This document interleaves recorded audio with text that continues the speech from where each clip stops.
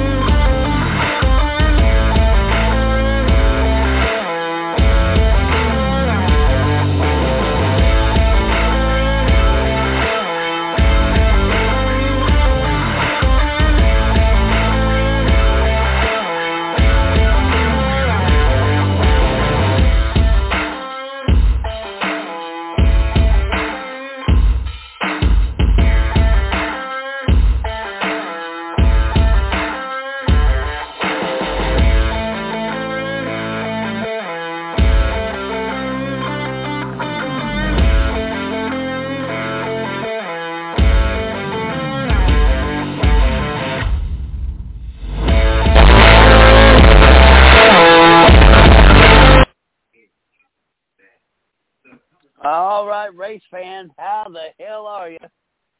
It's another episode of Race Chat Live. Glad to have y'all here. Of course, listening to the show tonight. You can catch us on Spotify, iHeartRadio, iTunes, Google Podcasts. You name it, you can probably find it. Of course, we're live right now on Blog Talk Radio. I've got my partners in crime here with me tonight. I'll have Craig Moore, longtime co-host here at Race Chat Live. Also Taz Taylor, the Tasmanian Devil himself. I have a feeling tonight could get a little rowdy. It could get a little bit off. And so we're going to try our best to not get too far off tone, because basically the crime has been committed and the punishment has been set, and so we'll dib in that here in just a little bit. But I wanted to start the show off with probably the biggest story that's been overshadowed because of this fiasco, and that's leaving this week knowing that another driver, Alex Bowman, is out for a considerable long amount of time. He may or may not be cleared to race at Phoenix. So he is out the next 3 races, I think 2 races, and then we will find out if he will be able to race at Phoenix. Race fans, if we're not seeing right now a change in the environment of race car drivers. First of all, they had to tape Ricky Rudd's eyelids open one time after a crash. Dale Earnhardt broke his back and raced the next weekend, or broke something. I think it was his shoulder, but it was pretty serious. Okay, these guys have broken bones and slapped walls, and some have been injured. Of course, everybody's harping, this is a dangerous car. This is a dangerous car. From every generation of car since the beginning, there has been a sense of danger in what we do in racing, and drivers get hurt. That's just the environment that we're in. And we've not been, everybody says, well, it's wonderful. It's absolutely wonderful that not a driver has been killed in the upper echelons of racing in NASCAR since Dale Earnhardt, but you can't say that in other forms of racing. Brian Clausen, just so many other wrecks, man. So many other guys. Jason Leffler. These guys go out there and they put their lives on the line.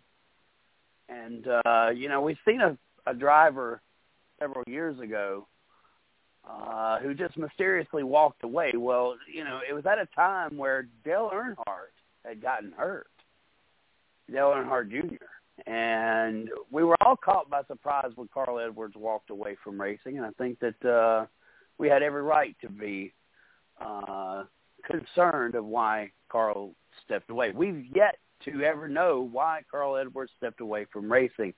though most of us can come up with enough theory to believe that it had something to do with the head injuries that were now apparent in NASCAR, the concussion side. His wife's a doctor, so I'm sure she gave him a little bit of a heads up on the information that we're really just now finding out about head injuries. Race fans, I don't want to take you into a dark place. That's not what I'm here for. I just want it to be realized that when a driver gets hurt like that, it's the same as a quarterback, Peyton Manning, when he got hurt in Indianapolis. Don't be surprised if, Alex Bowman's career doesn't necessarily come to an end, but this could possibly be a changing point in his career. And with Hendrick Motorsports, I think always Alex has been the number 4 guy. Like, he's performed and he's gotten wins and he's carried his weight probably a little bit better than William Byron up to this point, as a matter of fact. But at the same time, we could not only possibly lose an Alex Bowman whose career seems so young, we could also see other drivers that decide to walk away from the sport as well. Look, we're only just now finding out about head injuries and how PTSD and head injuries are all connected together, and how you can bump your head hard enough and make you crazy. Well, a lot of these guys, they make enough money where they don't have to put themselves at that limit. Unlike the older driver from just a few decades ago that would be willing to do anything to drive a race car. There was money in the sport then as well, but you go back into the 80s and the 70s, there was definitely not the fluent money that was there now. I'm going to go ahead and bring on Craig Moore and Taz Taylor. Guys, I wanted to open the show up with Alex Bowman. There's a lot of thought and theory that's going on with a driver who's been injured. I'm just wanting to make sure that we're all on the same page that, Alex Bowman, his career could very well continue to be great and prosperous. He'd go on and win a championship in a couple of years. We also have to look at the other side of the coin. This could be the beginning of an exit, an early exit by a great driver who, we watched come out of up to the upper echelons of racing the hard way. So I think Alex Bowman has a grit to him. I think he's got a fan base built from that.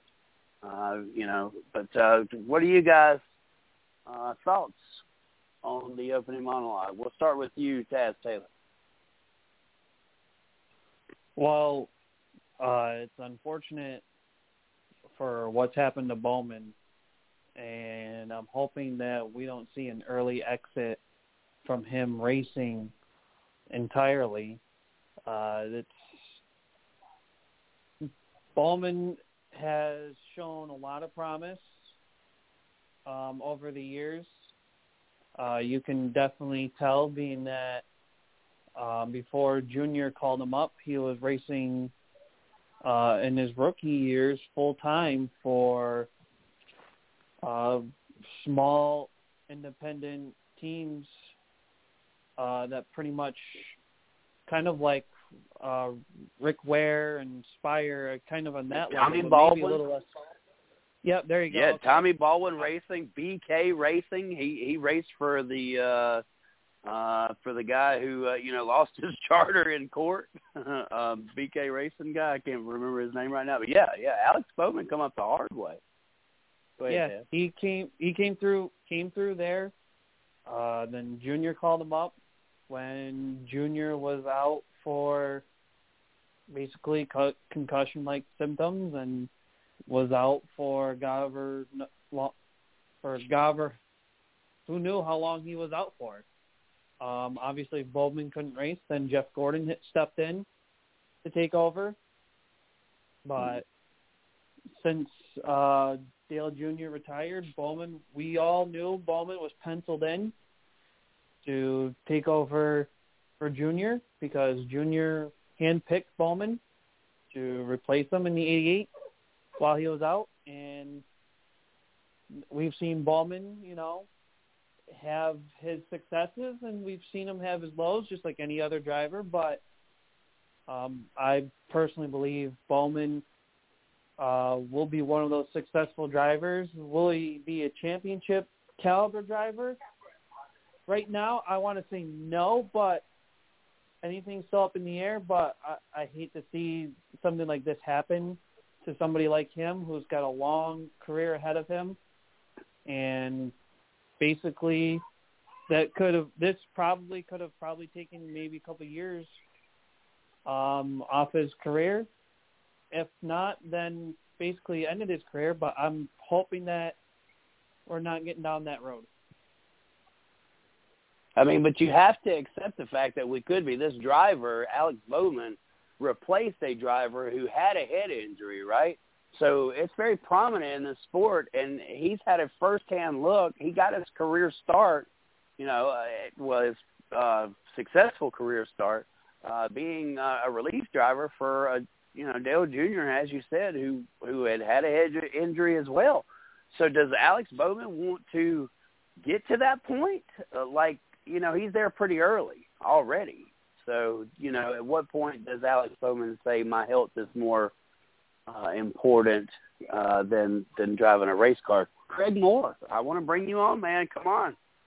I know you want to see. We got to be really careful with this subject because we don't want to make it like we want to see the end of Alex Bowman's career. But at the same time, we have to put things in perspective.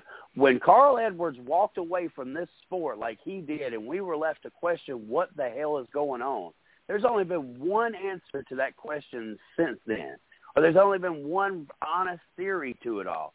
It's the head injury factor. Craig, I want to know your thoughts. Take you off mute. Are you on mute? Craig.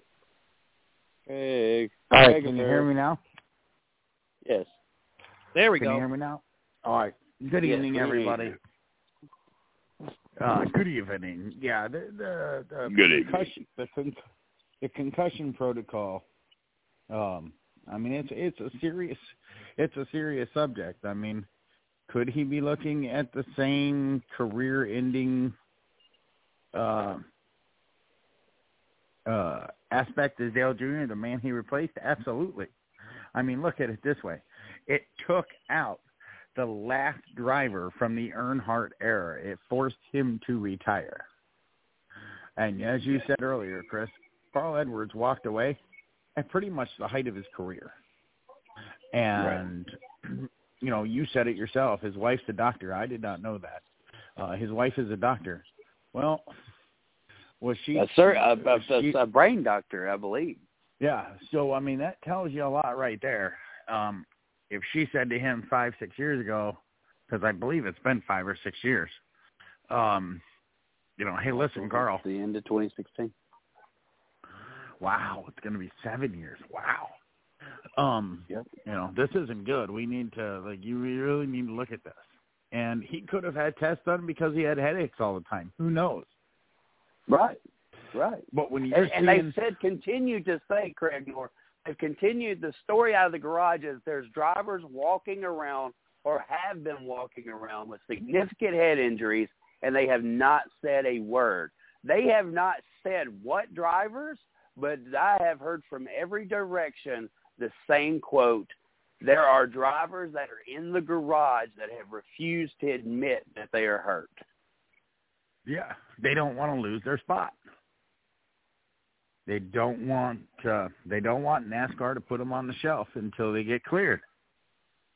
I mean, thank God for Dale Jr. a couple of years ago when he finally retired. What was that, 2017, 2018, somewhere in around there? Yeah, he did his last hurrah tour in 2017.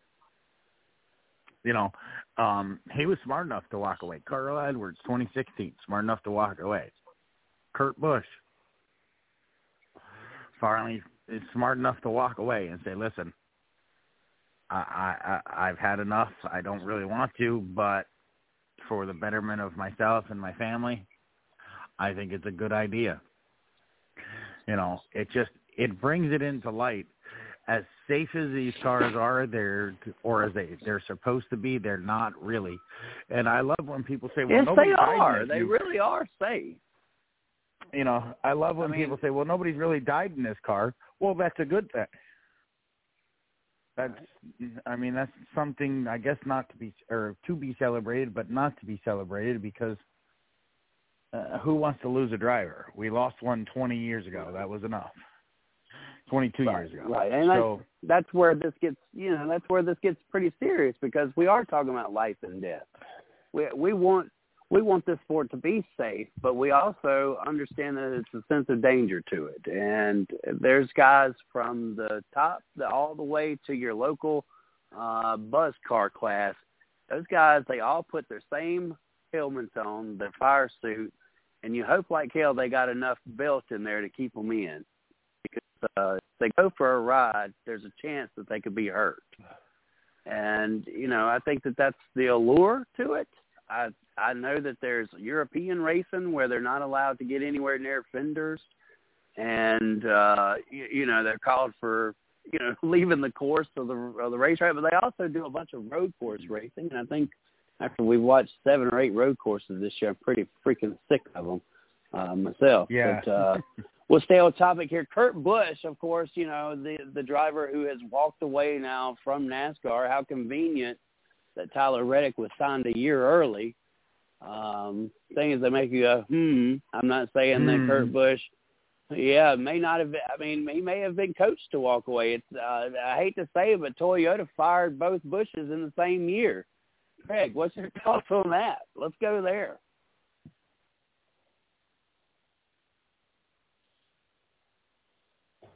Did we lose Craig?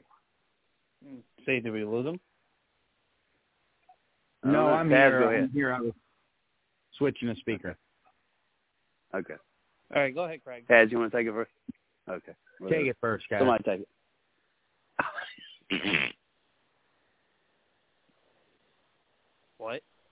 I just think it's funny we lost. You said maybe it was Toyota. Maybe Toyota did say, hey, you know what? It's time. We need a younger driver.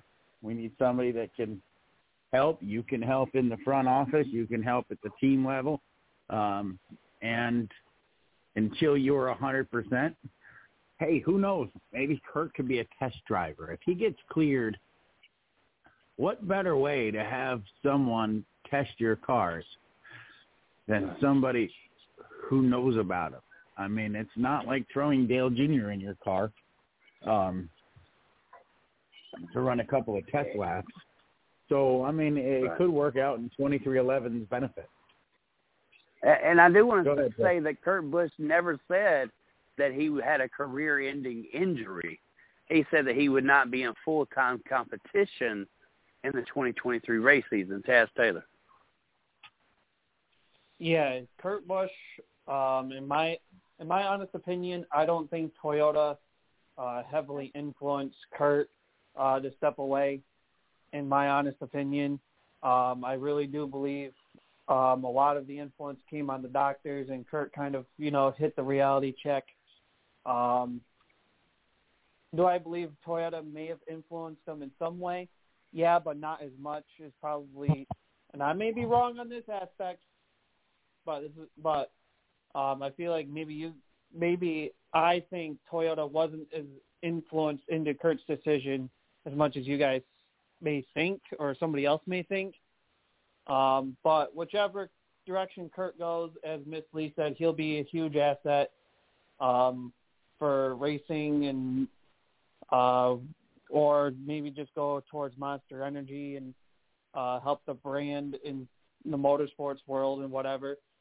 There was something that I did see with Kurt's announcement that the reason why it's been taking so long is because he's at the 90 to 95% better mark, but at today's rate of competing in sports, you have to be 100% all the time, and especially at the in the motors world and in the level the Cup Series is racing at right now, 90 to 95% ain't going to get you basically anywhere. So, and there's something, I don't remember what it was called, and I forgot to write it down and prep myself for today's show. But there's something with his vision to where in certain movements he does, it takes him a few moments to get his vision and his eyes caught up to what he's doing and whatnot. So now we know why it's been so long, because we're all sitting here like it's a concussion, but we didn't think it was that bad. Well, hearing the announcement and what was going on, we now know why it was this long, and we know it's this bad. That's why we hinged on the whole Bowman deal to start the show, and good thing on Chris's part to bring that up. As for the deal with Reddick to get over, I do believe Toyota and 2311 kind of teamed up and said, hey, get him over now. And I think that's where Kurt Busch came in and said, it kind of played a role into this part. I personally believe Kurt Busch handpicked Tyler Reddick and trying to get him over with the organization, because obviously he's a talent. You can't ignore it. And he's helped bring RCR to bring back some of its relevancy that it used to have before they had their downfall. And Kurt Busch, I believe, capitalized on the opportunity of, okay, let's try getting him over. This will help our team in the long run. I mean that he's young, he's got a lot of talent, and if we help him, he's going to help us in the long-term sense. Right. Well, and there was a buyout. Somebody decided that it was not.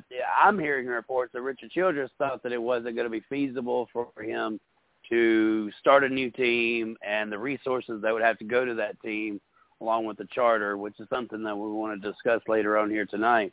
The inflation of a charter is unreal right now, somewhere in the regards of $26 million. It's almost as if they want the first year's sponsorship and the firstborn child. If they're, that's how valuable these charters are right now. But we'll discuss that later on. But obviously somebody pieced it together to allow Tyler Reddick to go ahead and go to 2311. Conflicting reports there of actually why Tyler Reddick was released from his contract, but a buyout of his contract.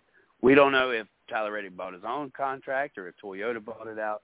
All of those things are something that I guess we'll find out on a podcast in the next 10 years. I wanted to throw in, too, quickly before we move on to the next topic. There was a question for Childress as to there was a question to Childress over the weekend after the 2311 deal about if Childress was still going to field a third car that was originally planned for Reddick before he was bought out and heading over to Toyota. And Childress answered with, there will be a third car, but we're not releasing any details further until everything is finalized. So Childress is expected a third. So Childress is going to field a third car. The question remains, will it be a full-time or part-time? And personally, it needs to be part-time because I don't see anybody. I don't see anybody within at least the RCR organization ready to try to run full-time. Plus, Childress needs to really focus on the two cars and make sure that not only does his, rhinestone grandson over there freaking get going, and also needs to make sure Big that Texas. Kyle Busch helps RCR not only on the Cup side and boost the program, but also help on the developmental end, because Kyle's got to be bringing KBM over to Chevy, which means RCR, in a sense, will have a ladder of developmental through Xfinity and now trucks. Yep. All right. Yeah, I mean, that's a lot of assets. I think Austin Hill would probably be the driver, and you would possibly see him. He is such a hell of a road course racer. I mean, super speedway racer. That I wouldn't doubt to see Childress put him in the Daytona 500 and possibly a few other super speedway races as well. But so we got big news out of Josh Berry. Of course, he's locked in. He's going to a championship bid. Probably not on everybody's radar at the beginning of the year. This one probably had pretty good odds with Josh Berry making it to the championship. Is he a valuable threat? If he's in a junior motorsports car, I don't see how we could not say he's not a valuable threat. He just inked a couple-of-year deal, I think, to stay into the 8 car, or maybe just a 1-year deal. I'm not sure. So Josh Berry, things are on the up and up for him. Everybody's talking that he's going to make it to the Cup Series. I'm not sure where he's going to go, but Josh Berry could be the next hot topic for 2023. Craig. Yeah, I'm excited to see what's going to happen with Berry. It's kind of weird, and think about it this way. A driver wins a race, he qualifies for the next round, and then they announce his contract extension. It's almost like, I mean, and we know it was pretty much probably a done deal, but it's almost like they wanted to see if he was going to advance before they made the announcement. I wish they would make these announcements earlier. You get what I mean? Dangling a carrot. Right. Yeah, dangling a carrot over his head. Yeah. Right. Like, you need to win this, so you're not getting this. So right. No, we know the business doesn't work like that. Right. So, I mean, I'm excited for him.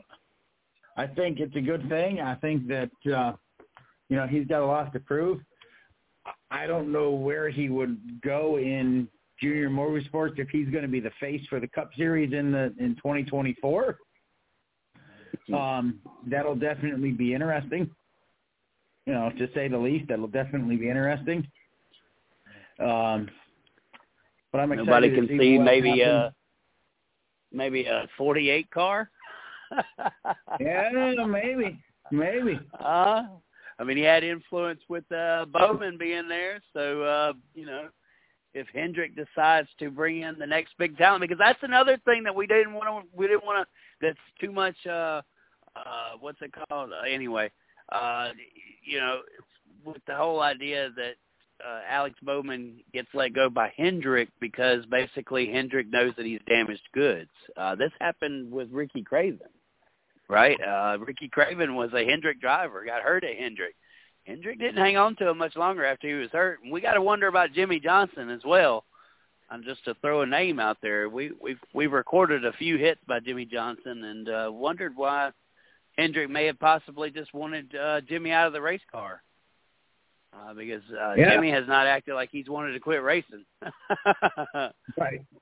Yeah, so, I mean, I hate to throw out conspiracy theories, but... Oh, I love them. Oh, I know.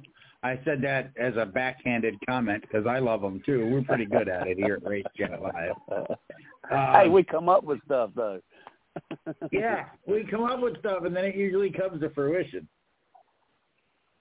So it's kind of like a Nostradamus moment.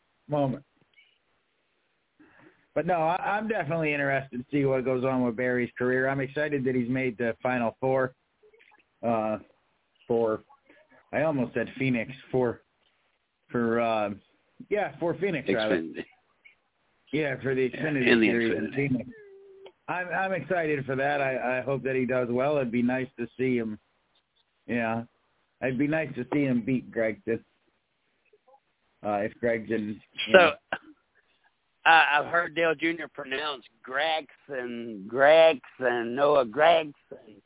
Obviously, we've been pronouncing his name wrong this entire time, but it's Noah Gregson. So if we can now pronounce Noah as Gregson, we will have to make sure that we keep that on file. It's Noah Gregson. So it's kind of like it's not COVID. It's like it's not COVID-19. It's COVID-19. COVID-19. Man, how did we do shows through all that? Did we literally do shows through that entire time? Yes. I'd love to go back and listen to them. What the hell did we have to talk about? I don't really know. I mean, we talked racing, but yeah, I guess we did. Wow. We talked a little politics. We talked a lot of racing. Or wait a minute, was there a lot of politics and little racing? It could have been a little politics, or a lot of politics, a little racing. But anyway, we didn't really talk about racing, did we? Yeah. So Joey Logano stole the race. Ross Chastain looked like he was gonna, he looked like he was there, man. Look, first of all, I want everybody to know right now that Craig Moore is the reason why we're on Tuesday night, because Craig Moore come at us and said, look, we need to make sure that we have the penalty reports. And I was like, man, yeah, penalty report this, penalty report that, whatever. Well, my friend, your NASCAR moment is this weekend, or this show right here, because obviously we have a major topic looming here pretty soon that happened at this race in Las Vegas. It wasn't just the craps table that was hot, or the never mind. There was a hot action on the racetrack. Some hands were thrown, but we'll get to that very soon. So Joey Logano steals it from Ross Chastain. It's so hard not to talk about it because it's on everybody's mind, and it's been the subject of racing, but I refused to make him my top story. I refused. Listen, I want to say this, Chris. I want to say this before we go any further, and I don't really care if we talk about that retard or not. No, I do care. I want to. But yeah, it was a hell of a restart. Yeah, exactly. I said in the beginning of the year, guys, watch Ross Chastain. He's going to be a serious threat this year. You all thought I was nuts. You thought I forgot to take my medication. I swear I said it. And I said, you watch, he's going to advance a lot further in this chase than anybody thinks he's going to. Receipts aren't going to be paid. He's got a target on his back. Right. And it's not the dog. But kudos to him. I mean, he ran a hell of a race too. And then Joey Logano on the restart to catch him and pass him. I mean, that was a good fought battle. Tires is the one that, Tires, 13-lap pressure tires won that race. I think, you could see that Logano was going to be able to track him down. Now, I'm telling you, he put more blocks out than a defensive back, right? He had more blocks than Monatombo, the basketball player. So, Ross Chastain tried to defend the position. It just didn't work out in his behalf. But look, he blocked a blocker, baby, and Joey Logano eventually just took the lead and pulled away. Listen, that race, the end of that race, and that battle between those two were as good as Roll Tide Roll and Tennessee Saturday night. Yeah, they made it through the goalpost in the river. That was stupid. Taz Taylor, let's not talk about Alabama. Taz Taylor. Oh, boy, Las Vegas. What a race that was, man. Hey, There I was pulled out a lot the of prediction. excitement there. I pulled out the Yeah? prediction of Logano winning. There was Yeah. a lot You of get a moments. cookie. There was a lot of good moments in there. He should. Justin Haley played the gamble card. Was running up front with Chase Briscoe. That was weird because Briscoe was quiet. Yeah. Chase Wow. Elliott quiet all race long, which was something that we're not used to seeing. I guess in certain aspects you can say that, but being that Chase Elliott was the high point guy at the end of the regular season and has all these wins with the playoff points, you would think that he would keep the performance going, and unfortunately this week didn't give him that. And Logano capitalized once again. Mm-hmm. Yes, he did. He did. He really did. And he's going to race for a championship. Craig, I think you got a stat of the day, right, about Joey Logano? I do, and I learned it earlier today. He has only made it to the championship for the last on only years that end in even numbers. So, dating back to when this new format first started, 6 years ago? So 8 years ago. So I mean that's a pretty weird stat, and his car number is 22. So his car number adds up to an even number. He's only made the Final Four in any year that ends in an even number. Could this be the year that he wins his second championship? We'll have to see. Yeah. It's funny you mentioned that there, Craig, because they were saying on the broadcast that drivers who have won the first race of the round of 8, round for the playoffs, I think they've won the championships 3 or 4 times in the last 6 years. So Logano can favor into that stat, and it's funny that you do mention that. Yeah. Wow, that is a hell of a stat. Huh. So he's going in as the favorite to win. Now let's Miss Lee said she wanted to come on board as well. If she wants to come on the board with this one, look, we all know the black sheep in the room right now, the monkey on our back.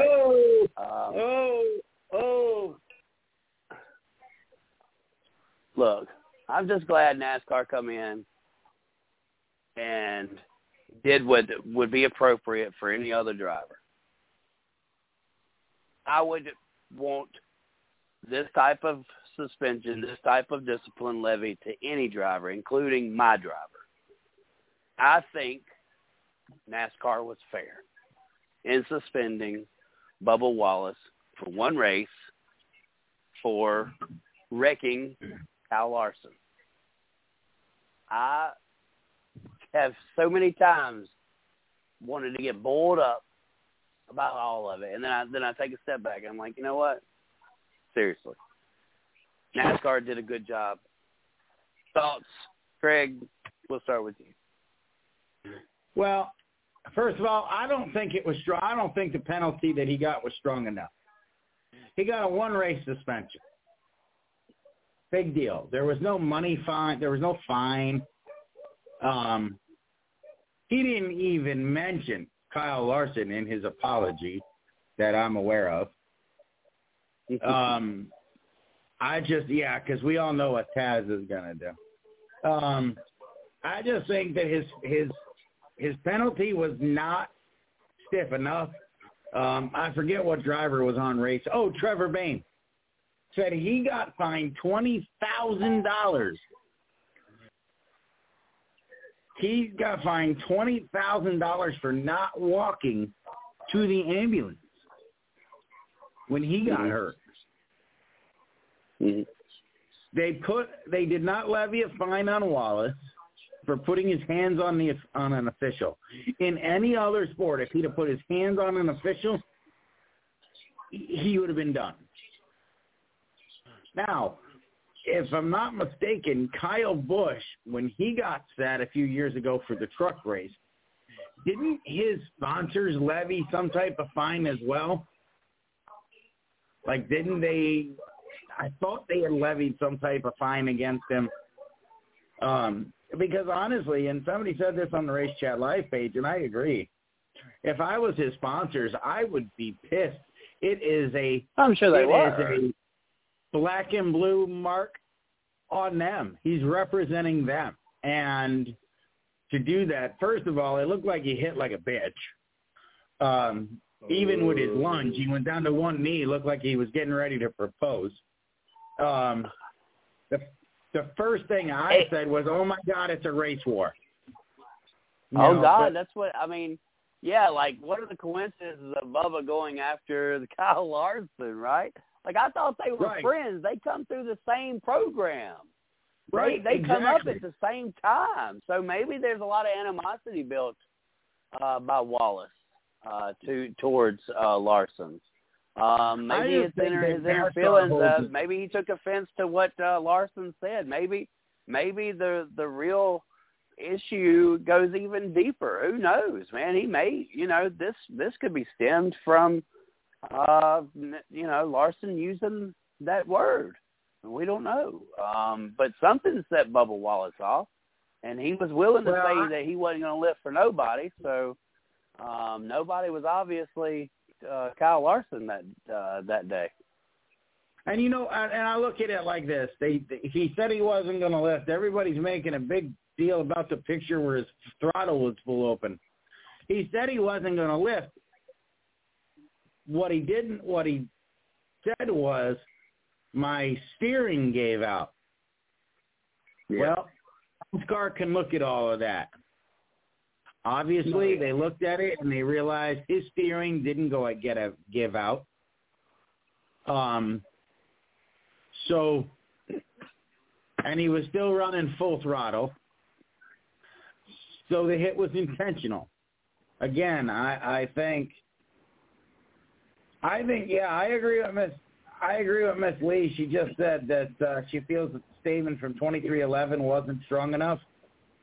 I hated what he said about a Toyota teammate, too, when Marty Snyder said about Christopher Bell. He says, well, that's just sports. Dude, that is such bullshit.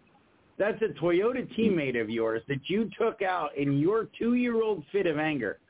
We got the 4-year-old granddaughter here, and she throws a fit for about 30 seconds. Imagine doing that with the injury level the way that it is in NASCAR, the way that he clipped him and hooked him. It was a good thing that car hit and I say this, and you'll understand what I'm saying in a minute. It's a good thing that car hit driver's door first, almost. Because if it would have hit head on, it would have been another Earnhardt. Because that's how damn close that was. So I personally don't think the penalty was harsh enough. I think they should have sat him for the rest of the season. They'd have fined him $100,000, and then they should have made him write a 20-page essay on why he thought that was necessary. Maybe the essay's a little. He probably can't write more than one paragraph, but I just think that the penalty wasn't strong enough. And kudos to NASCAR for not backing down. No, so, but that's all I got on that. All right. Yeah, then mute yourself. Try to keep it as clean as possible. And if I don't, I strongly apologize ahead of time. And I hope nobody takes This was your driver. it. Right. So, yes. Larson. Yes. I've been a Larson fan since he joined Ganassi and was making a name for himself. So I'll back that up first before I get anywhere. He's now my number one driver since he came back and Johnson left. So with that being said, Larson was fighting a loose car. And I know when you look back at the replay, it can be hard to tell in certain instances. And Bubba ended up being squeezed. Was it intentional? No. Larson kept on trying to give him room. Was it much at the end? No. But Bubba could have kept going. And instead turned into, Hubba Bubba, you little mother sucker. Let's turn this guy right into the freaking dang wall. Right into the freaking dang wall. Ruins his teammates' chances of trying to better himself into the playoffs. And also costed Larson to help Hendrick out in the owner's point side, because Kyle Larson and the 5 team, even though they're out of the drivers' playoffs, they're still in the game for the owner's playoffs. So Bubba really costed not only 1 but 2 cars playoff chances. And I swear, and I'm glad NASCAR took action, and as Craig had said, I agree with him, the punishment was not enough. Bubba's apology was BS. That was fake. That was I got it not right an here. apology Well, from him. no. That's an apology from his PR person. And if it was an apology from Bubba, he'd be doing a video apology and post it on social media and showing his emotions on this crap. And well, let's hear what 2311 said. Hold on. Let me read what 2311 said. 2311 is aligned with NASCAR on the one race suspension issue to Bubba.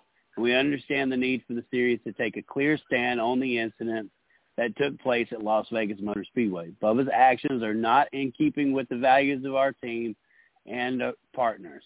We have spoken to Bubba and expressed our disapproval of how he handled the situation. Bubba has made impressive strides this season, and this experience is an opportunity for him to further learn and grow as a competitor in NASCAR. As a result of the penalty, John Hunter Nemechek will drive the 45 this weekend at Homestead. Is this a learning experience, really? Like we have to a 10-year veteran in the sport. We have to remind them that you don't put people's lives in danger, not on purpose. Like you fight on pit road, or you wreck somebody under caution, but not at 180 miles an hour. Well, what freaking Einstein do we need to figure that out, Taz? Like I said, his apology means absolutely nothing to me. If I could see his raw emotion, if he did a video apology message, then I would say something otherwise. But his apology means basically squat. NASCAR did not do enough. I would say 2-race suspension plus a fine, and it better be a hefty fine at that. And just touching the official. And, you're touching the official. You disrespect a media member who's only trying to do his job, who's not even fishing anything out. Hey, you quit didn't even fishing. show freaking Quit concern. Quit fishing, Marty. He didn't even show concern for freaking Bell in his goddamn interview. Oh, my gosh. Wow. Yeah, using the curse words tonight. Oh, wow. Gosh dang it. Dead gummit. All right. So that's, some of us, hey, I'm great. I'm thankful that NASCAR understood the situation and they needed to make a statement. Whether or not that statement was loud enough, I think that we'll all have our opinions on that. But Chris, I think that we can all agree, thank you, NASCAR, for making that move. Yes. Chris, real quick, from the post that we shared earlier from racingnews.co, we have some comments on our page. I just want to touch base on them. Gail Chris, who her son Joe is a flagger at Fonda Speedway, among other places, said basically a slap on the wrist. This is pathetic. A race car can be potentially deadly weapon, and sometimes terrible things happen unintentionally. They're called accidents, but when it is deliberate and there is physical contact as well, that warrants a very severe penalty. Not to mention, he also had contact with an official, at least from what I could see. No penalty for that. A one-race suspension is just not enough. That's the general sentiment is on the post, that a 1-week race suspension is not nearly enough. And, as I think we all can say, well, I don't know. I don't fully remember your comments on it, but I just think a 1 race suspension. I agree with our readers that 1 week was not enough. And then I'll quit pitching. Yeah, I mean, look, we want to continue to see boys have at it. We want a storyline. We want a hot topic. But we don't need to hook somebody in the left rear or the right rear at 180 miles an hour. We don't need to see that kind of race in Talladega or at a place like Las Vegas. What we get at Martinsville and Bristol and even Phoenix, those are speeds at a lot, slower rate. Kansas, Pocono, these racetracks, Las Vegas, they're career enders if hitting certain areas. We've seen that obviously firsthand. So let's save the retaliations for racetracks that are intended for that type of style racing, not our 1.5 miles or above speedways. So obviously there was some interesting news as we move on to the next topic. And I think that we've all kind of expressed how we felt about this certain topic. We have Gene Haas comments on future of race team and possible driver changes. We've been told that Kevin Harvick is not expected to race at Stewart-Haas Racing in 2024, and also Eric Almirola. The reason why this has come up is because Gene Haas stated on the grid the day of the race at Las Vegas that Tony Stewart wants to see Ryan Preece in the 41, but Gene Haas wants to give Cole Custer another year. I know we can all have our opinion on this one, but we'll start with let's start with Taz this time. What was the topic this time? Gene Haas. So he wants to Haas put in Ryan Preece. So Stewart-Haas. Yeah, Stewart-Haas is a full topic in itself. Kevin Harvick retiring. Eric Almirola retiring. Ryan Preece in the wing. Tony Stewart wants Ryan Preece in the 41. Gene Haas says no, he wants to keep Cole Custer there. What's going on at Stewart-Haas? How do we fix it? Well, let's see. I'm on Stewart's side of this deal, being that Preece has more value, more drive than Custer does, and I believe the only reason why Haas is keeping Custer in the car, and the excuse he gives, honestly, is a cover-up. Custer's only there because of money. No. I don't know what kind of money Preece brings in, but Preece brings in more talent than Custer does. Mm-hmm. And I can so agree I'm with on that. Stewart's side of this deal. And screw freaking Gene Haas. And Gene Haas needs to look at driver talent, what's going to boost his team to get championships done, especially if he's looking at Harvick and Almirola leaving the team after 2023. Like, hello, open up your eyes, dude.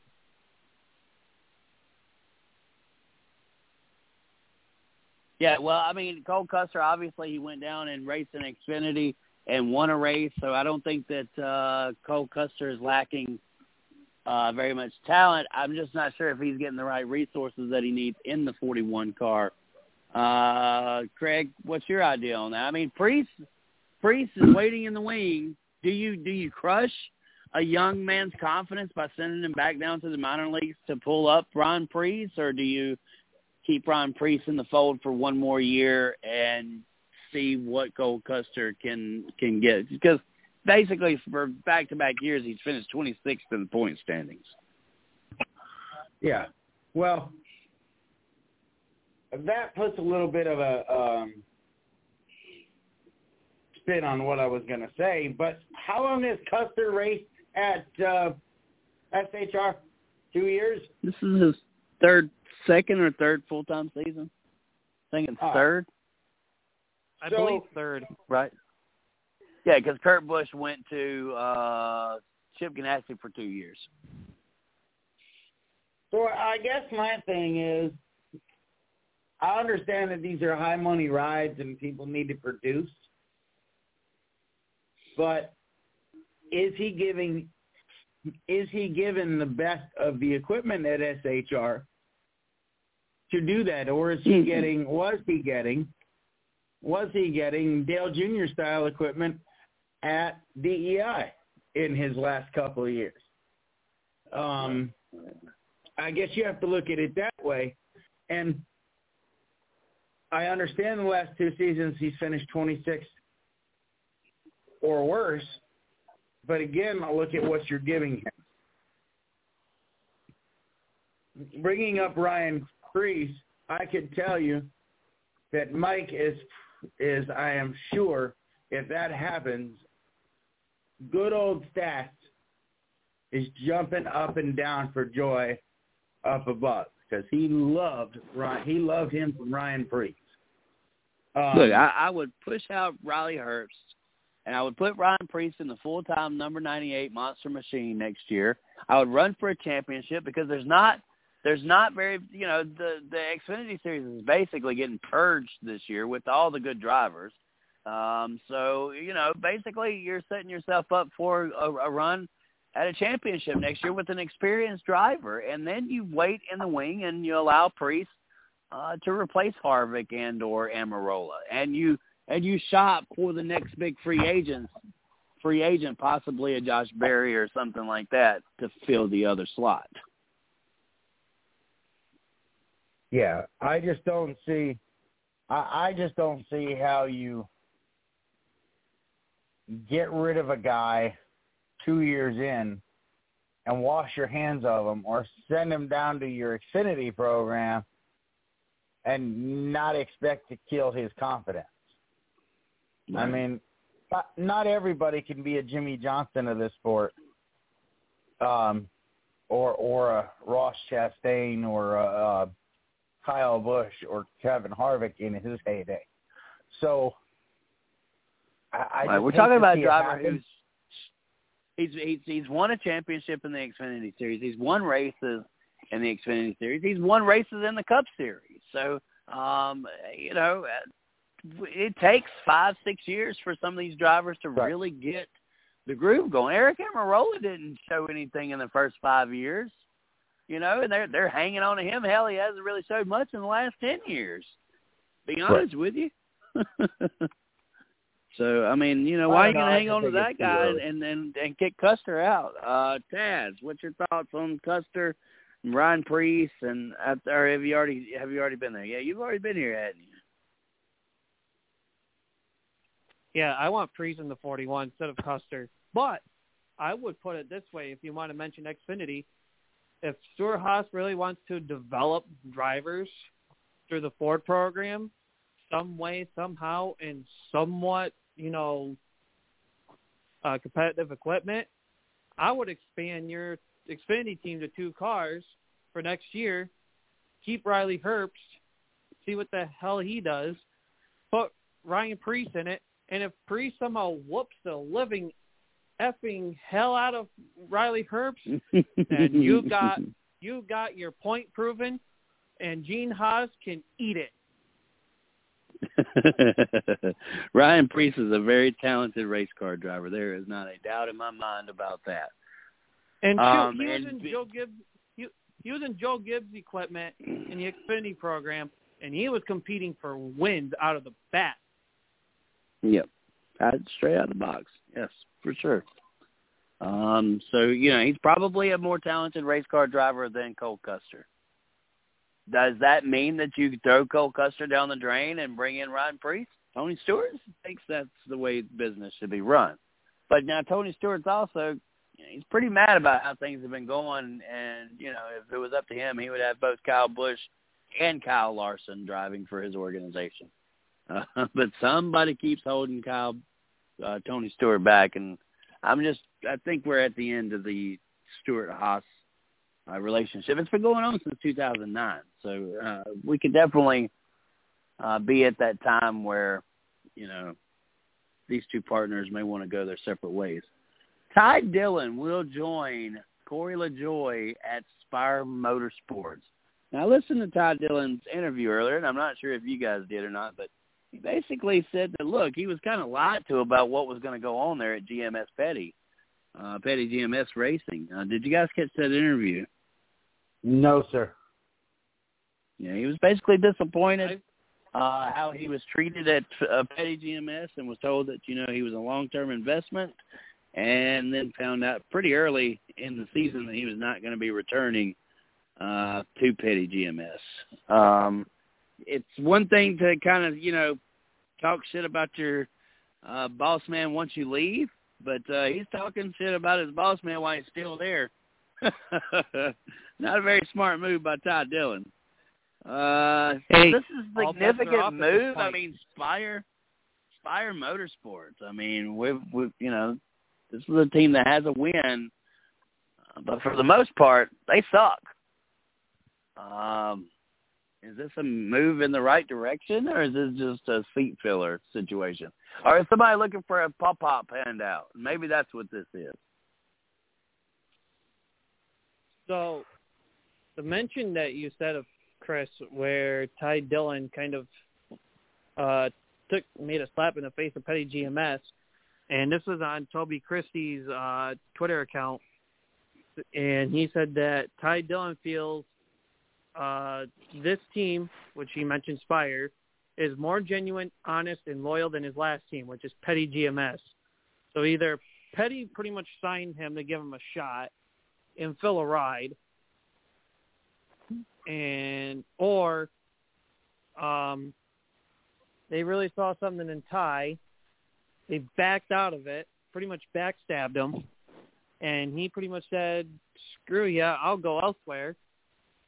And Spire entered the conversation. Although it will be odd to see Spire's 77 card not be filled up with part-timers. Yeah, and Josh Bilicki, man. I mean, I like Josh Bilicki. Unfortunately, I think this will be the end of his participation in the Cup level. Craig, is there any significance to this at all? We're talking about a backmarker team. We're talking about Ty Dillon. Who? Yeah, I'm just surprised Papa didn't sign him somehow, some way, and fill another car for him. Maybe that's the plan. Maybe he's going to get some seat time, and Papa is going to put him in that third car next year, halfway through the season. Maybe that's the arrangement. We'll have to see. No, I think that there is. I may be wrong, but I have heard for quite a while that there is a clause at Richard Childress Racing where he cannot have both of his grandchildren racing for the company. I think that that's probably coming from investors, sponsor investors, or something to that. So everybody's always wondered why Ty Dillon hasn't raced at Richard Childress Racing in the Cup level, and I believe that has something to do with the paperwork on how Richard Childress runs his business, not having both of his grandchildren employed as race car drivers. I think it's probably a sponsor thing or something to that effect, but I've never actually had that verified. Doesn't see everything on Ty Dillon. Ty Dillon seems to be, kind of a washout anywhere that he goes. He did pop a favor. Yeah, so that's what I'm thinking. Petty got a lot of cars from Richard Childress. So, that relationship was probably started on one, and then, Mr. Gallagher Steve Gallagher decided to go in another direction, especially if he wasn't getting really much of a handout from Richard Childress.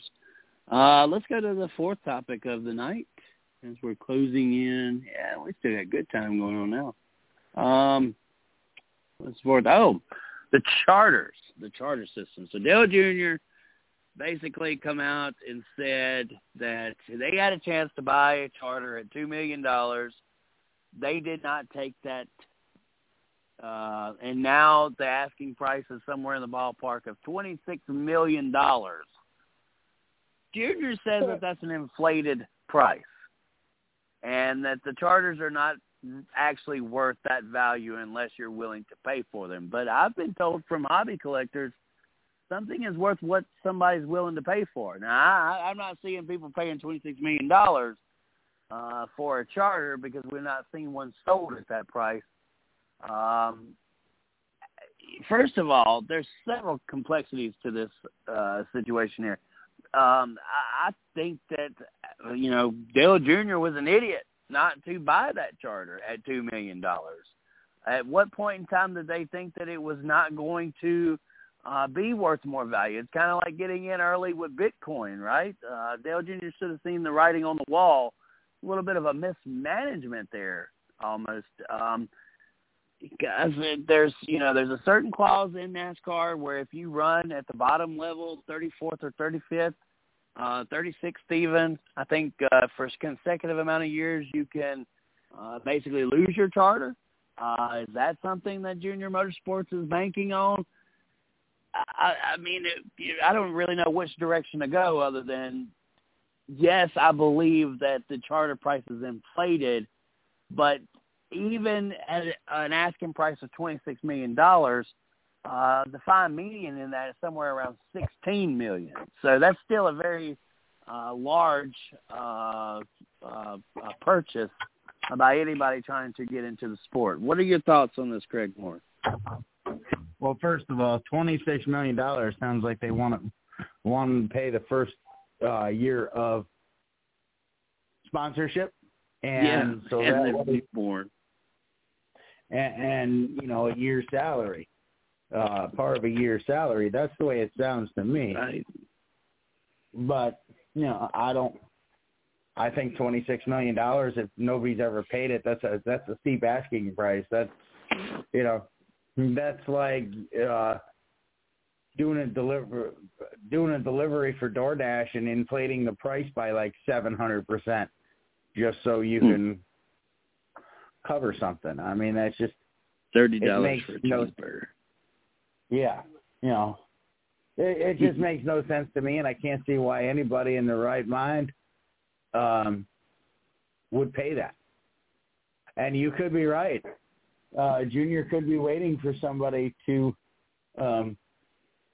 pretty much lose their charter, and then he swoops in and saves the day and puts Josh Berry in his cup ride. Yeah, I think he missed it. I really do. I think that he missed it, and he missed a golden opportunity to invest into one of these charters in the beginning. And if Junior Motorsports was serious about going into the Cup Series, then he should have taken that leap of faith at the time where they were worth $1 or $2 million. Because it's hard to come to the table when it's worth 1,000 times that, and say, oh, yeah, well, we could have gotten in at this. Well, now you're kind of standing there looking like an idiot, because I don't think that at any point in time are you going to be able to buy one of these charters for $2 million. Not anymore. No. Taz Taylor. Not anymore. I'm just surprised Junior hasn't even made any sort of attempt to get a charter or shoe, or at least even get, say like an open car in certain races, At least get your feet wet in it. See if this is something that Junior Motorsports can invest in long term. Well, I don't necessarily want to say long term, but for at least a few years before NASCAR probably changes the car again, and we'll see another generation of a car. But I Junior needs to find a way to capitalize on this before it becomes too late, because as Miss Lee put in here, and they talk about trying to make racing more affordable and equitable for lower funded teams. Well, Junior, hello. Here's the door opening. If you are not seeing the sunshine at the end of that freaking door, I don't know what the hell's wrong with you. I think Junior's seeing it as he believes that a race team, the probability of a race team failing and being able to liquidate that price is a hell of a lot more worth the business model than paying $26 million for a charter. So I do believe that you're playing the game of I'm the rich man on the hill, and I can get this at a lower rate, at a lower price when somebody's in trouble. I believe that's what Dale Jr. is actually saying to us. Craig, I'm sorry. No, I just wanted to point out that, Dale Jr. doesn't exclusively own Junior Motorsports. His sister Kelly is the CEO and co-owner.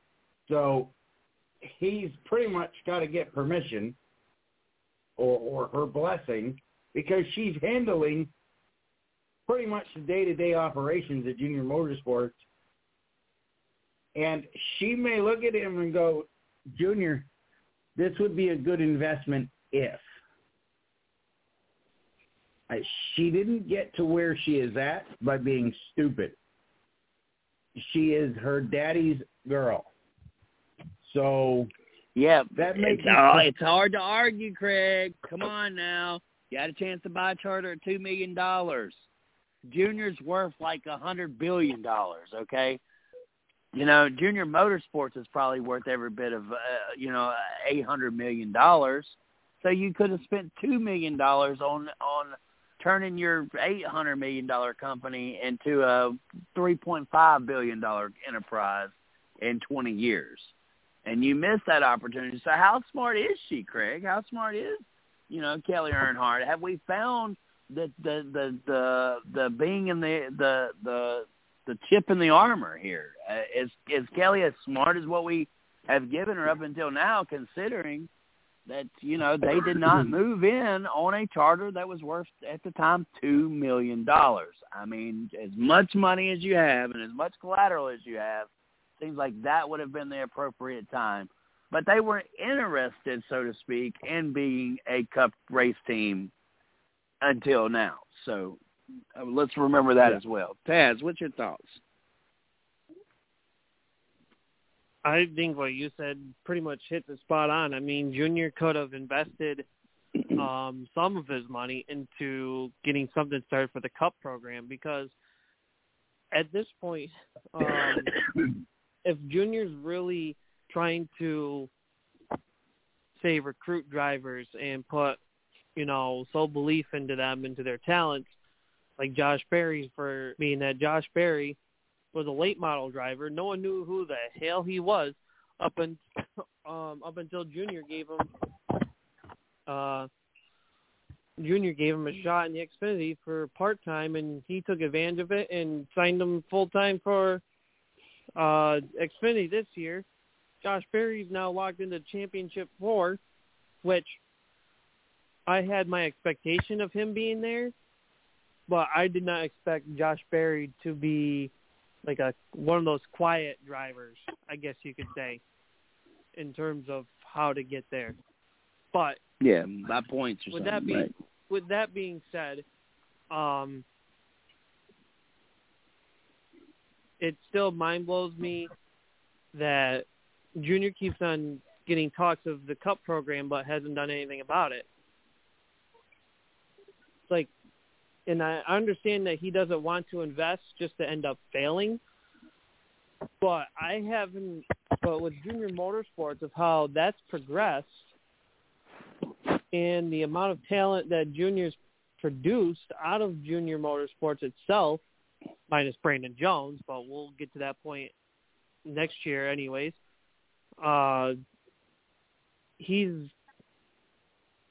and there's only so much room for Chevy to go.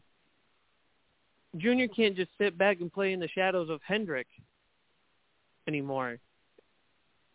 And he's got to find an open door to get into Cup so that some of the talent he's producing and bringing up are staying with him and he's still being loyal to them.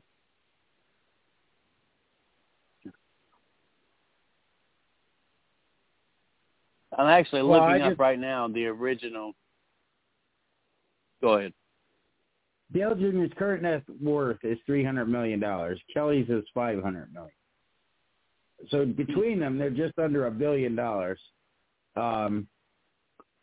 The owners of Junior Motorsports are as follows: Dale Jr., Kelly Earnhardt, Rick Hendrick, and L.W. Miller. Now, that name don't sound real familiar, but Kelly L.W. Miller?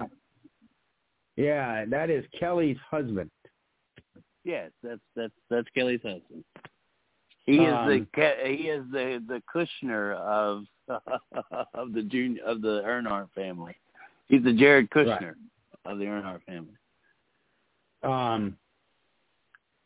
So, I mean, Junior Motorsports has a deep pockets as far as wealth goes. So, yeah, it was a dumb move on their part, and I said it. It's a dumb move for them not to have bought that charter at $1 to $2 million. Could they afford to buy it at 26? Absolutely. Would it be a good investment? Who knows? To further Taz's point, no, they don't. He doesn't have to get into Cup. Who's he going to put in there besides Josh Berry to run that Cup car? He's got Sam Mayer to invest in. He could have thrown in Gregson if he had it. Mm-hmm. Obviously, Gregson's not going there now, but Gregson. Gregson. Listen, and you know what? And I've said this before in the chat, and I'll say it again. If a frog had wings, he wouldn't bump his ass either. There's a reason that Junior Motorsports has not gone into Cup yet. And I don't know if we'll ever know that reason. You know, it's obviously not money. It's obviously not sponsorship, because I guarantee you he can get sponsorship for his team. I guarantee it. Somebody would jump on board. Or a bunch of somebody would jump on board. Read you the names of a few of the original charter owners, and you'll be left scratching your head, because now it's only we're talking Petty GMS, we're talking Spire, we're talking Trackhouse, we're talking all these new teams that have been created. JT Doherty, they had two charters. Chip Ganassi, no longer in the sport. Circle Sport Racing, no longer in the sport. Germain Racing, no longer in the sport. Go Fast Racing, no longer in the sport. Premium Motorsports, which is now, I believe, an affiliation of Rick Ware Racing, if I'm not mistaken. Stuart Haas Racing, of course. Front Row Motorsports, Richard Childress, JTD, okay. BK Racing, no longer a part of the sport. Harry Scott Motorsports, no longer a part of the sport. Richard Petty Motorsports, no longer a part of the sport. Furniture Row Racing, no longer a part of the sport. And last but not least, Tommy Baldwin Racing, no longer part of the sport. So half of the charters that were issued, they have already been sold off to other teams or been formed into other teams. So Junior Motorsports had ample time, plenty of opportunity to advance into a Cup program. When the writing's on the wall, only half of the charters are even in the same original spot, and this was 2016. 2016. My time flies when you're having fun. He could have gotten the Germain or Chris, you mentioned one of the names I can't think of. Oh, he could have bought the JTG one. Now, at least with the JTG one, there was at least a decent baseline to start with.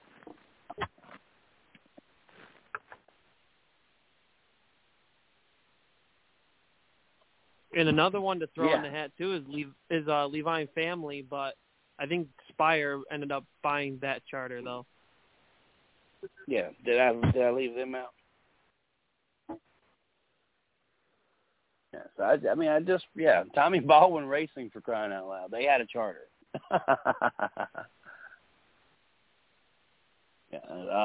Didn't Gaunt Brothers Junior? Didn't Gaunt Brothers have a charter? I know when Suarez was there, they were not chartered, but I could have swore they were chartered at one point before Suarez. They may have in. evolved. Yeah, this was the original charter holder. So there's been charters that have evolved over time. As you said, I failed to mention the Wood Brothers. They eventually got a charter.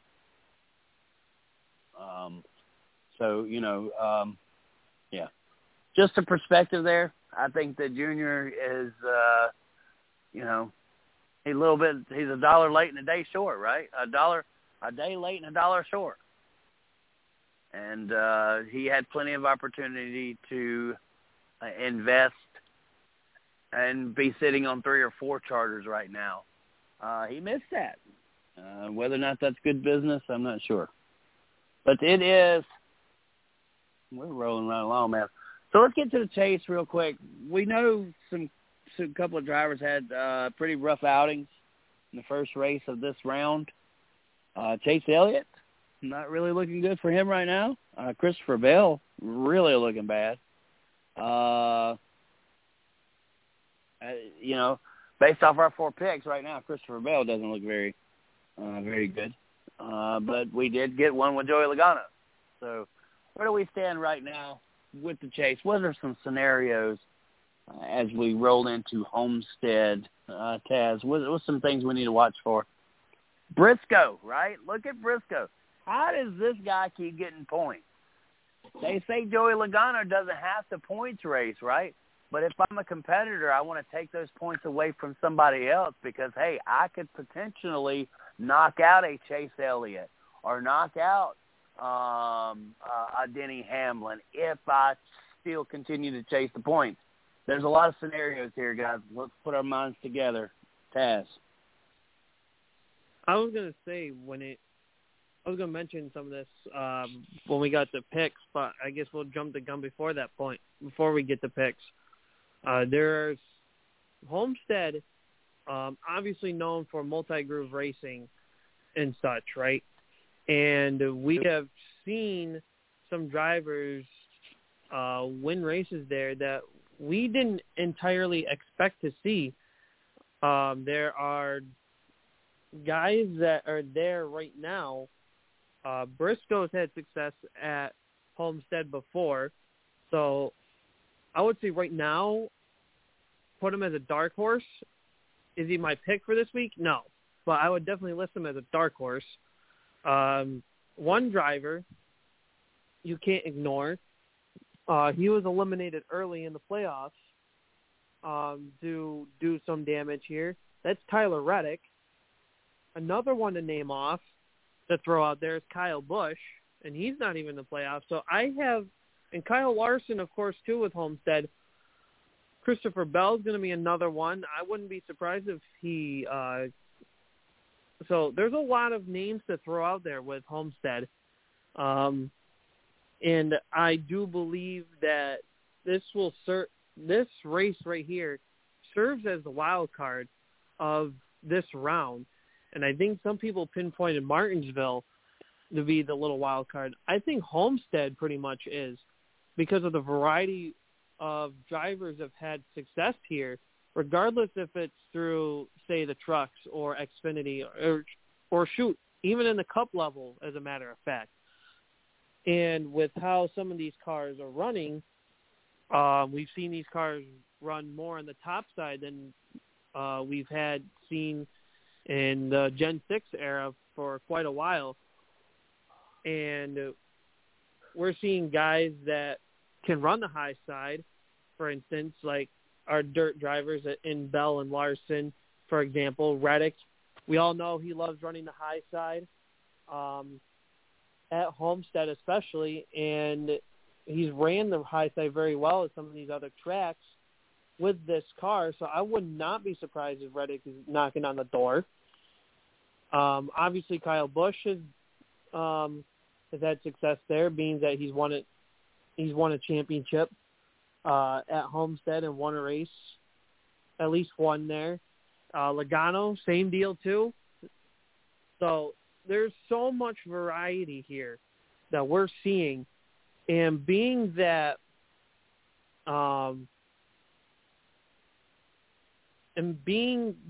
right now you're at very most there's a 23-point cushion somewhere, and that is Bell being under the cut line by 23 points. Bell could easily make that up if someone has a bad day. I mean, shoot, if you go back to the old Chase for the Cup format, Jimmy Johnson used to enter Homestead with a solid point gap, and there would be times in the Homestead race where Johnson would lose that point gap because of the variety, and he just wasn't keeping up to par. And luckily at the end for him, he ended up becoming champion on those years. But with how this new playoff format is, you can't rely on any cushion. And Chase Elliott, I hate to target him in one aspect, but he built up somewhat of a gap in the playoffs to start each round, and this gap gets shattered every round. Yeah, but he still somehow pulls out wins. So, Christopher Bell's in a must-win situation already, I believe. But this is a track that kind of favors their type of driving style. You're going to have your Tyler Reddick, your Larson, your Chastain, and Eric Jones, and Christopher Bell. They're going to be running the high side here. This is their type of racetrack. So we'll see how that works out. Craig, what's your thoughts on the Chase and where they are right now? Well, I think that obviously the only one safe is Logano. I think that Chastain is safe, but as Taz said, everybody is a threat this weekend. Well, except for Bubba, but everybody's a threat this weekend to win. And if somebody outside of it wins, outside of the 8, it totally screws up the points. So I think that, people like Kyle Busch, Kevin Harvick,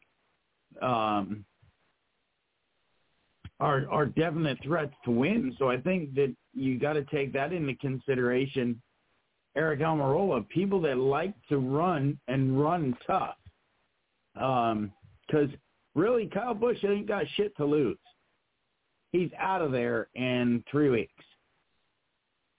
And, we didn't even touch on the fact that his crew chief just got suspended for 4 races, including the clash at the Castle, or at the Coliseum, rather.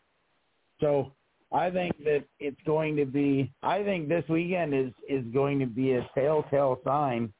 I agree with Taz on another point. I think Taz and I are bed buddies tonight. We've been agreeing quite a bit.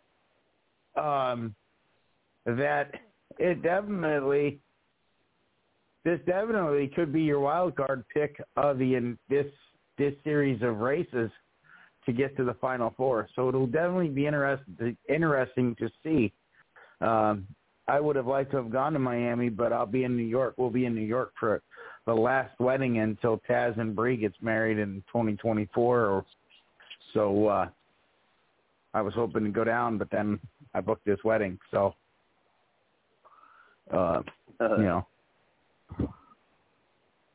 But no, it's definitely this race here is going. Everybody's got a lot to lose. Christopher Bell wouldn't be on the outside looking in if Bubba would have just listed. Bubba didn't pull a shit. Yeah, and he wouldn't be on the outside looking in. He had a solid car, So, and so did Bubba, but,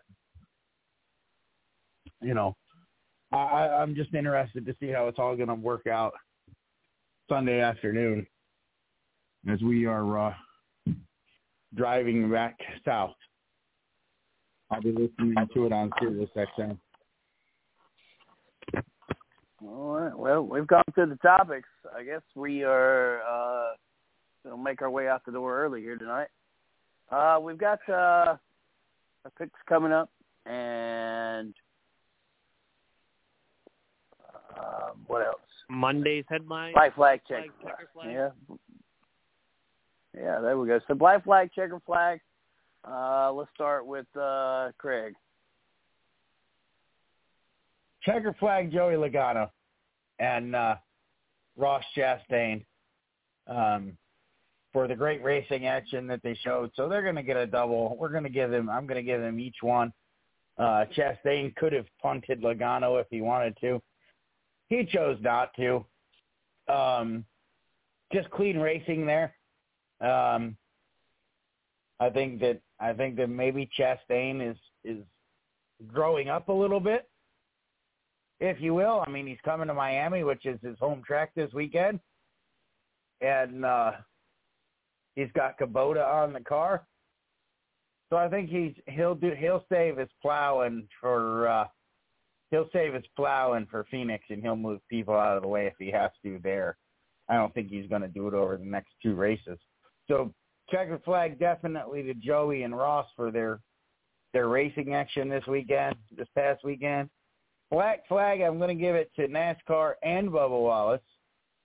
Bubba for doing what he did, NASCAR for not penalizing him more than they did. I think that they set a precedence maybe with a one-race suspension. They would have set a bigger one with a $100,000 fine, and Las Vegas could have been his last race of the season. So black flag goes to NASCAR and Bubba Wallace. Wallace for his actions and NASCAR for not doing enough for his actions. That's all I got. Yes. All right. So my checker flag will go to, and it'll come as a shock to you, will not go to Joey Logano on my end.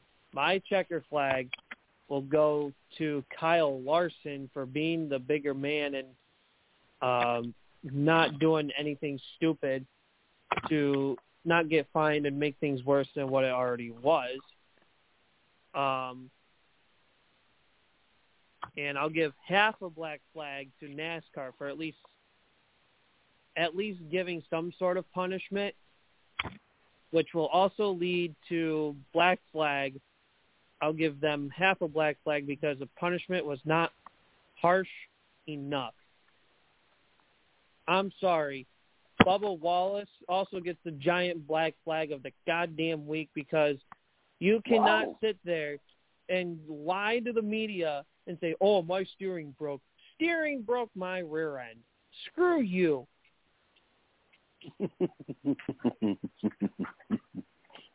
Taz Taylor has been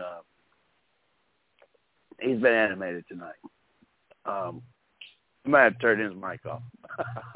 Yeah, he half curses though. He half curses though. He's like a toddler. You know, like they want to say it and they get close to it and then they stop because gosh dog it. Yeah. Mother trucking. Yeah. Because he knows Miss Lee is watching and he might get his hand slapped. Oh yeah, for sure. So I guess it's my turn. Checker flag. I'm in agreement with what NASCAR did. There's been a lot of times where I would say, you know, boys have at it. Like, don't interfere with that. I do have an issue with Kyle Larson in his defense. He's Asian. I'm not saying that he should automatically know Taekwondo, but he's going to have to get a little bit better at defending himself. Bubba Wallace really looked like he was going to whoop his tail, so I'm kind of concerned about that. Not going to give him a black flag, but Kyle Larson, you need to take a defense course for sure, man. You're kind of a small guy. You think him guy, being Asian is going to defend him anyway? It didn't defend him when he did his wrongdoing back in 2020. Okay, so we're never mind. I'm not gonna go there. Yep, and my black flag goes to none other than the refs at the Alabama-Tennessee game. Sorry, I mean, I could give it to Bubba Wallace, but them refs really cost us the game over there up there in Tennessee. So that's why you didn't want to talk about it. Well, yeah, that's why I didn't want to talk about it. But I was thinking about you while I was watching that game, hosting karaoke. No, I mean, I was all right, you know. We knew that they were going to be hard to beat. We beat them 15 years in a row, so eventually that they circled their calendars to beat us. They don't care what kind of year they have as long as they beat us, and they did. So kudos. And then the idiots did their goalposts in the Tennessee River. I don't know. I don't get it. But, all right. Well, that was checker flag, black flag. Miss Lee, did she have any? Yeah, she said Larson took the high ground. He knew better than to engage. And yeah, because it wouldn't have come back good on him. I mean, hell, you'd have had two minorities fighting in the infield. And could you imagine the press for that? I mean, but I agree with you, Chris. Larson needs to learn Taekwondo or something. Because he looked. Somehow or another, he gets away with white privilege, I think. I think he was drafted already, So I'm not sure if anybody sees Kyle Larson being Asian. If I were McDonald's, I would drop Bubba and go over back with Kyle Larson. I mean, shoot. Kyle Larson was sponsored by McDonald's at one point. He was most definitely. Wow. Amazing. Yeah. That's the big sponsorship that everybody's got to wonder about, right? McDonald's, because let's just say their food's not very classy, but they like their spokespersons to keep it classy. So, yeah, definitely a concerning situation there. They'll probably invest their money into Tyler Reddick going from here forward if they stay within the Denny Hamlin organization. Tyler Reddick is a redhead, so I think that could be a good fit. Well, it's been a kind of a calm show. I expected a little bit of more chaos. It hasn't been quite as chaotic as what I expected. Chris? We do have 3 series racing this weekend. Yeah. What is it, Tess? So are you anticipating of naming Tyler Reddick Tyler Ronald McDonald? Wow. No. Probably not yet. But it would be cool if they put his wait for the red nose to come in. McDonald's Cup. No, I'd like to see Tyler Reddick on a cup, McDonald's Cup. That'd be cool. Maybe have the Tyler Reddick meal when I pull up, which would be what? We already know what Bubba's is. 10-piece chicken tenders and a high C orange, right? We're at French fries. Yeah. Small fries. Oh, Lord. All right, so let's get into our picks. We'll get the hell out of here. Chris, so you're up. Should I go first? Damn. Yeah.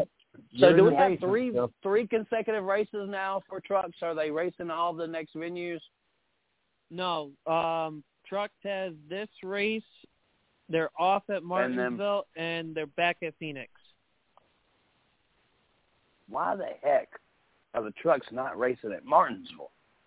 That doesn't make any sense to me. Because the truck series said, let's go to one track. Let's go to each track, visit it once, and never come back for the rest of the year. That's a genius idea. Not. Yeah, for real. Homestead trucks. You know who the fast guy's been. He's in that Ford truck. What's the kid's name? Furniture Road. Who? Oh, Zane Smith. Zane Smith. Oh, you're going. Oh, okay. Yeah. Yeah, I got to go Zane Smith. Let's go with Noah Gragson.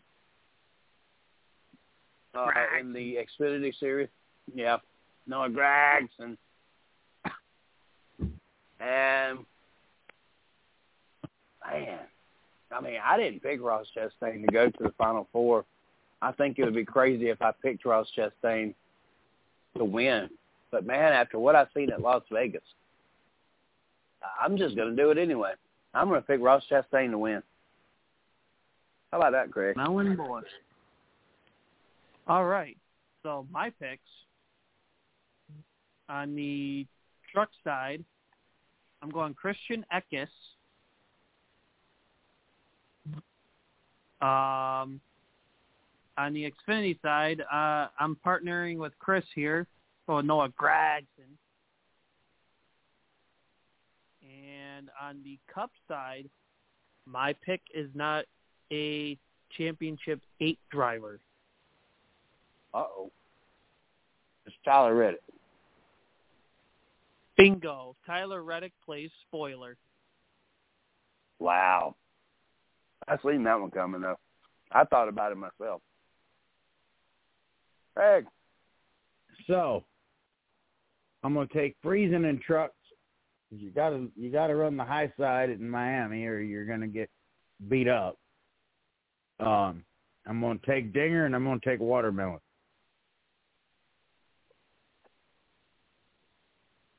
Dinger and Chastain. All right, so we got Stewie, Dinger, Chastain. Jason has John Hunter Nematode, which, by the way, Nematode, if we failed to mention early in the show, will be filling in for Bubba Wallace this week in the 45 car. Yeah.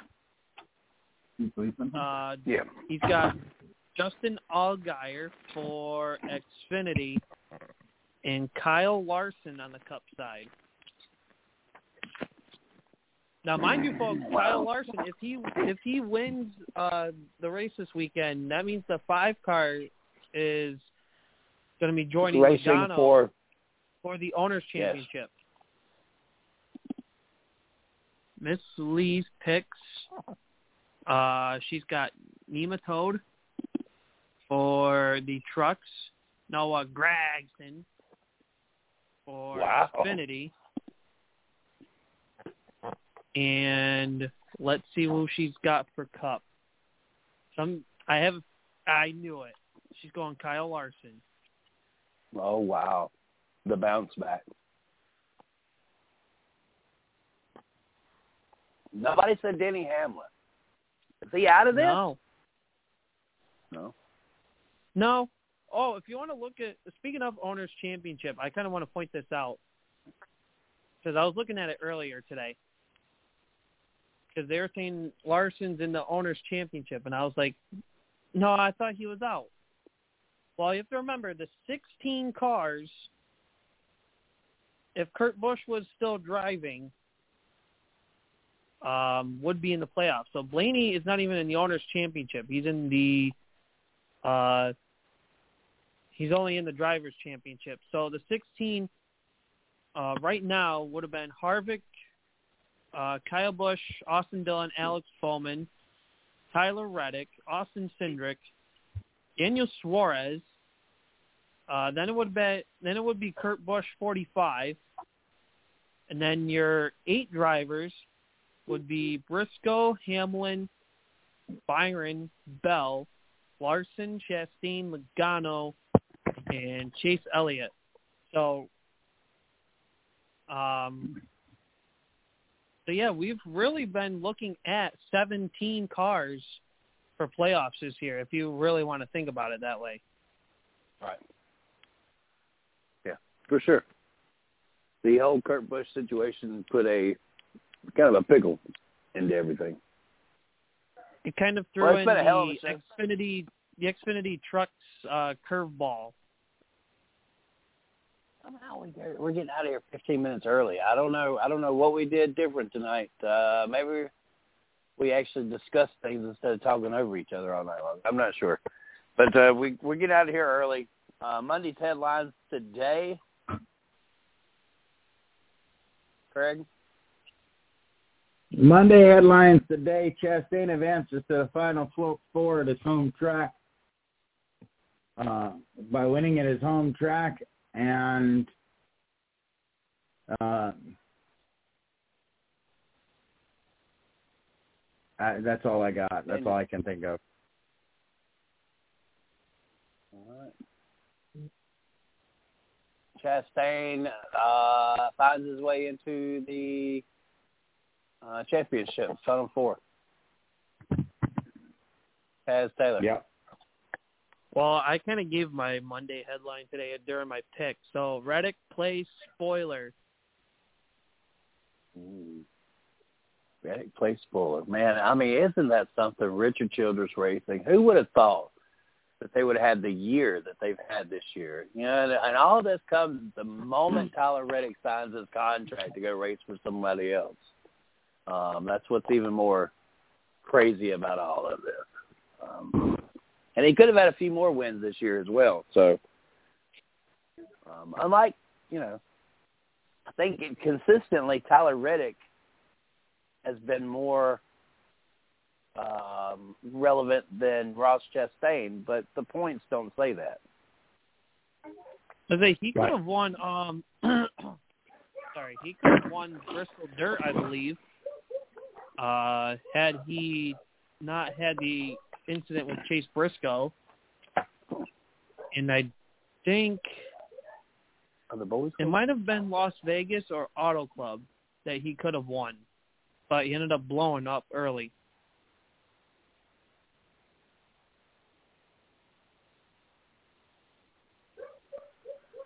All right. Well, hell, what a night, man. I guess we expected to harp on Bubba Wallace throwing a little bit more than what we did, and that's probably better for our listeners, better for the show all around. But we're going to get out of here a couple minutes early here tonight. If you guys got anything that you want to cover real quick before we head out? No, not really. Just, 3 more shows. Hendry County Racing is back in action this week. And he's gonna be putting on a barn burner. I shared it on the Race Chat Live page. Check it out if you're down this way. And that's all I got. All right. Taz Taylor, you know what to do. All righty. We want to thank everybody for listening along to Race Chat Live tonight here on Blog Talk Radio. If you ever miss a show live, you can catch us on any forms of podcasts, wherever you get your podcast needs, and catch up on what we're doing, what we're talking about each and every week. Where can you listen along? Well, here it is, podpage.com, iHeartRadio, Spotify, Apple Podcasts, Spreaker, RSS Feed, Google Podcasts, Stitcher, GeoSavin, Podcast Addict, Deezer, Podchaser, and on YouTube. We want to thank our sponsors that make the 110 Nation Sports Network roll for this year: Phoenix Fitness, Bears Bullish Market Talk Group, and Carolina Sports Plus. Once again, we want to thank you all for listening along to Tuesday Night Race Chat Live. Only 3 shows left. It's hard to believe we're here at this point. And without further ado, we'll say good night. This has been the Caution Flag of Racing Radio, Chris Creighton, the DJ Music Man, Craig Moore, on the Tasmanian Devil Flaggers, Taz Taylor, saying good night. We'll see you at the same bat time, same bat place next Tuesday night on Race Chat Live.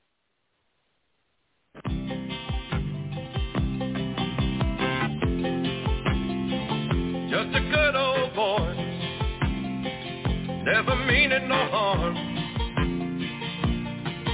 Beats all you never saw, been in trouble with the law since the day they was born.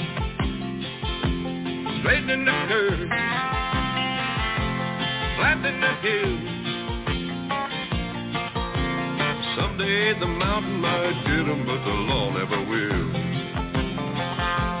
Making their way the only way they know how.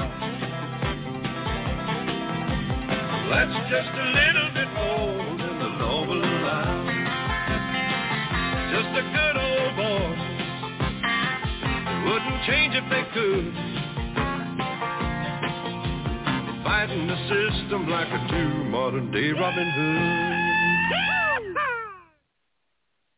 Lucky Land Casino, asking people, what's the weirdest place you've gotten lucky? Lucky? In line at the deli, I guess? Aha, in my dentist's office.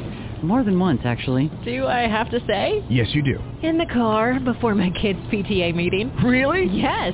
Excuse me, what's the weirdest place you've gotten lucky? I never win and tell. Well, there you have it. You can get lucky anywhere, playing at LuckyLandSlots.com. Play for free right now. Are you feeling lucky? No purchase necessary. Void where prohibited by law. 18+. Terms and conditions apply. See website for details.